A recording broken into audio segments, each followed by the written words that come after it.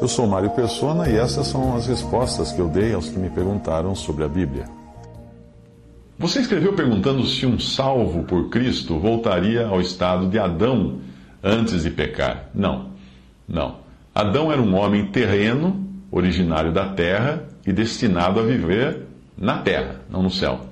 Ele era perfeito no sentido de homem natural, além de inocente e sem pecado, mas passível de pecar e de morrer.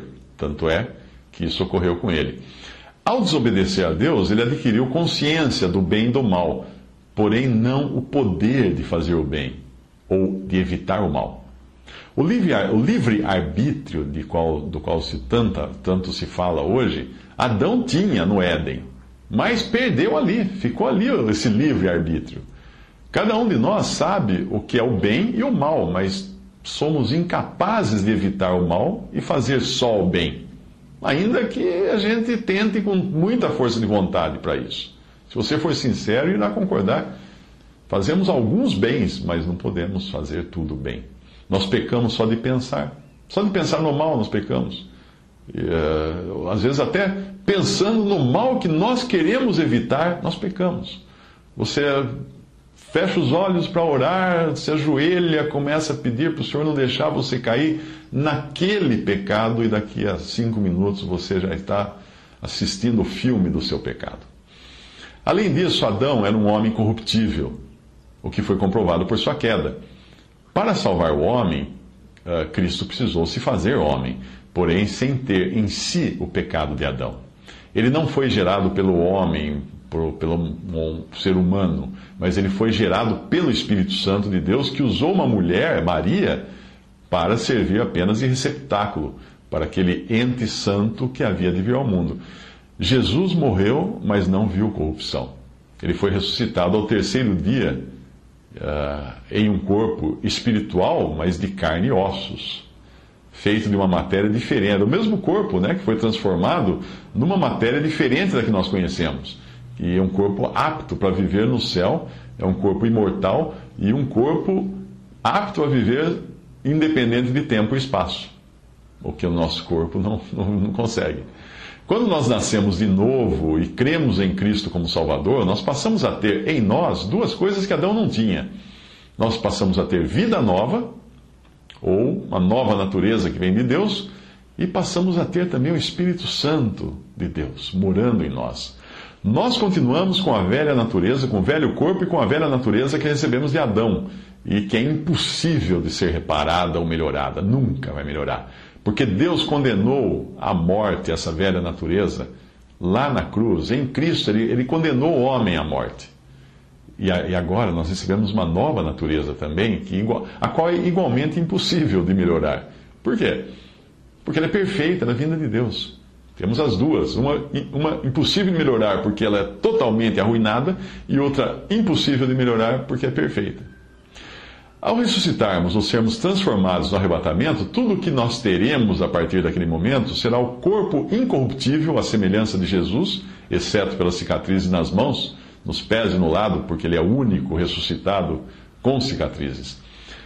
Já não teremos então o velho homem ou a natureza velha em nós, porque ele foi crucificado com Cristo. E, por enquanto, ainda está em nós aqui nesta vida, mas deve ser por nós considerado constantemente no estado que ele pertence, que é a morte. Olharmos para ele como morto. Quando nós nos esquecemos disso, de considerar morta a nossa velha natureza, o nosso velho eu, quando nós nos esquecemos disso e deixamos ela botar as asinhas para fora, nós pecamos. É o que a Bíblia chama de andar na carne, em Gálatas 5. Quando nós andamos no Espírito, nós não satisfazemos as concupiscências ou desejos da carne ou da velha natureza e damos fruto para Deus. É por isso que da nova natureza é dito o seguinte, em 1 João 5,18: sabemos que todo aquele que é nascido de Deus não peca, mas o que de Deus é gerado conserva-se a si mesmo, e o maligno não lhe toca. A passagem está falando da nova natureza que vem de Deus, a qual é impossível pecar. Infelizmente, por não entenderem esta verdade, os revisores de algumas edições modernas da Bíblia alteraram essa passagem para algo assim: sabemos que os filhos de Deus não continuam pecando, porque o Filho de Deus os guarda. e o maligno não pode tocar neles. Essa Bíblia na pior tradução que existe, que é a Bíblia da linguagem de hoje. Outra versão diz: sabemos que todo aquele que é nascido de Deus não está no pecado. Aquele que nasceu de Deus o protege e o maligno não o atinge. Essa é a NVI, Nova Versão Internacional, que também tem vários erros. Outra versão diz: sabemos que todo aquele que é nascido de Deus não vive pecando. Antes o guarda aquele que nasceu de Deus e o maligno não lhe toca. Essa é da Almeida Revista Atualizada, que é uma boa versão, porém também tem problemas em algumas passagens como essa. Não vive pecando. O revisor pisou na bola quando não entendeu o que está dizendo da nova natureza.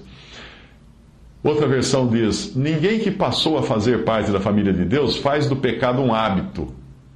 Isso aí é da péssima paráfrase chamada Bíblia Viva. Não serve nem para ler para entretenimento. Fuja dela.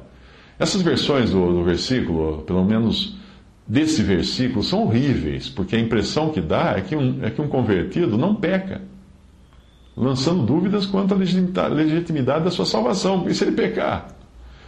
Mas se o convertido fosse incapaz de pecar, João não falaria no primeiro capítulo da mesma epístola, dizendo o seguinte: se dissermos que não temos pecado, enganamos-nos a nós mesmos, e não há verdade em nós. Se confessarmos os nossos pecados, ele é fiel e justo para nos perdoar os pecados e nos purificar de toda injustiça. Se dissermos que não pecamos, fazemo-lo mentiroso, e a sua palavra não está em nós. 1 João 1, de 8 a 10. É a velha natureza em nós que peca. Mas, obviamente, nós não somos duas pessoas, apesar de termos as nossas duas naturezas. Não adianta você alegar: não, eu não pequei, quem pegou foi minha velha. Não. A nossa identidade continua sendo uma. Portanto, a responsabilidade, quando nós pecamos, é sim do crente. E ele deve confessar isso a Deus, contar com o advogado que tem agora diante do Pai, que é o Senhor Jesus Cristo. Para finalizar, o homem salvo por Jesus está numa posição infinitamente superior à do primeiro Adão, porque ela está em Cristo. O crente é visto por Deus em Cristo, e o seu lugar não é mais na terra, mas é no céu. O salvo tem a mente de Cristo, tem o Espírito de Deus habitando em si, e ele pode entender os pensamentos de Deus, o que Adão não podia, o homem natural não pode, o homem antes de converter não pode. Ao sair daqui, o crente será transportado para a glória e compartilhará na glória de tudo que pertence a Cristo, sendo co-herdeiro com ele. Lembre-se de que Adão foi criado no estado adulto, ou seja, ele não precisou passar por uma fase de aprendizado para aprender a caminhar, raciocinar, falar, comer, etc. Ele já veio com tudo isso. Do mesmo modo, no novo nascimento, nós recebemos de Deus uma nova natureza que é completa em si mesma. O que nós precisamos apenas, enquanto estamos neste corpo de carne, é nos apropriarmos daquilo que já temos em Cristo. Se pensar que a Adão foi dado apenas cuidar do jardim do Éden, e isso era apenas uma pequena porção da terra, porque a Bíblia não nos diz como era ou o que havia no resto do planeta. Ela fala só do jardim. Pense no que será Deus dar ao homem salvo por Cristo tudo que é de Cristo, para quem todas as coisas foram criadas, tanto nos céus como na terra, ou seja, todo o universo. 1 Coríntios 15, de 44 a 50, semeia-se corpo natural, ressuscitará corpo espiritual.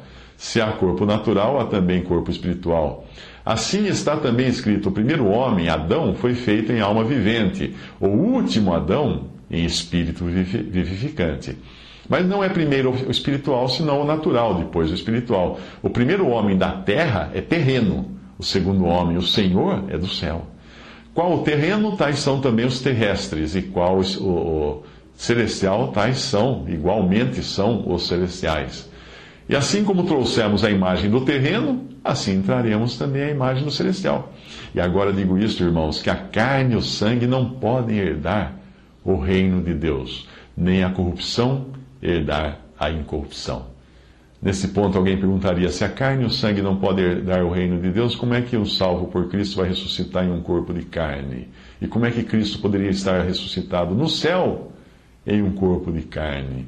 Porque não fala de carne e sangue, fala em um corpo de carne. E aqui diz que a carne e o sangue não podem herdar o reino de Deus.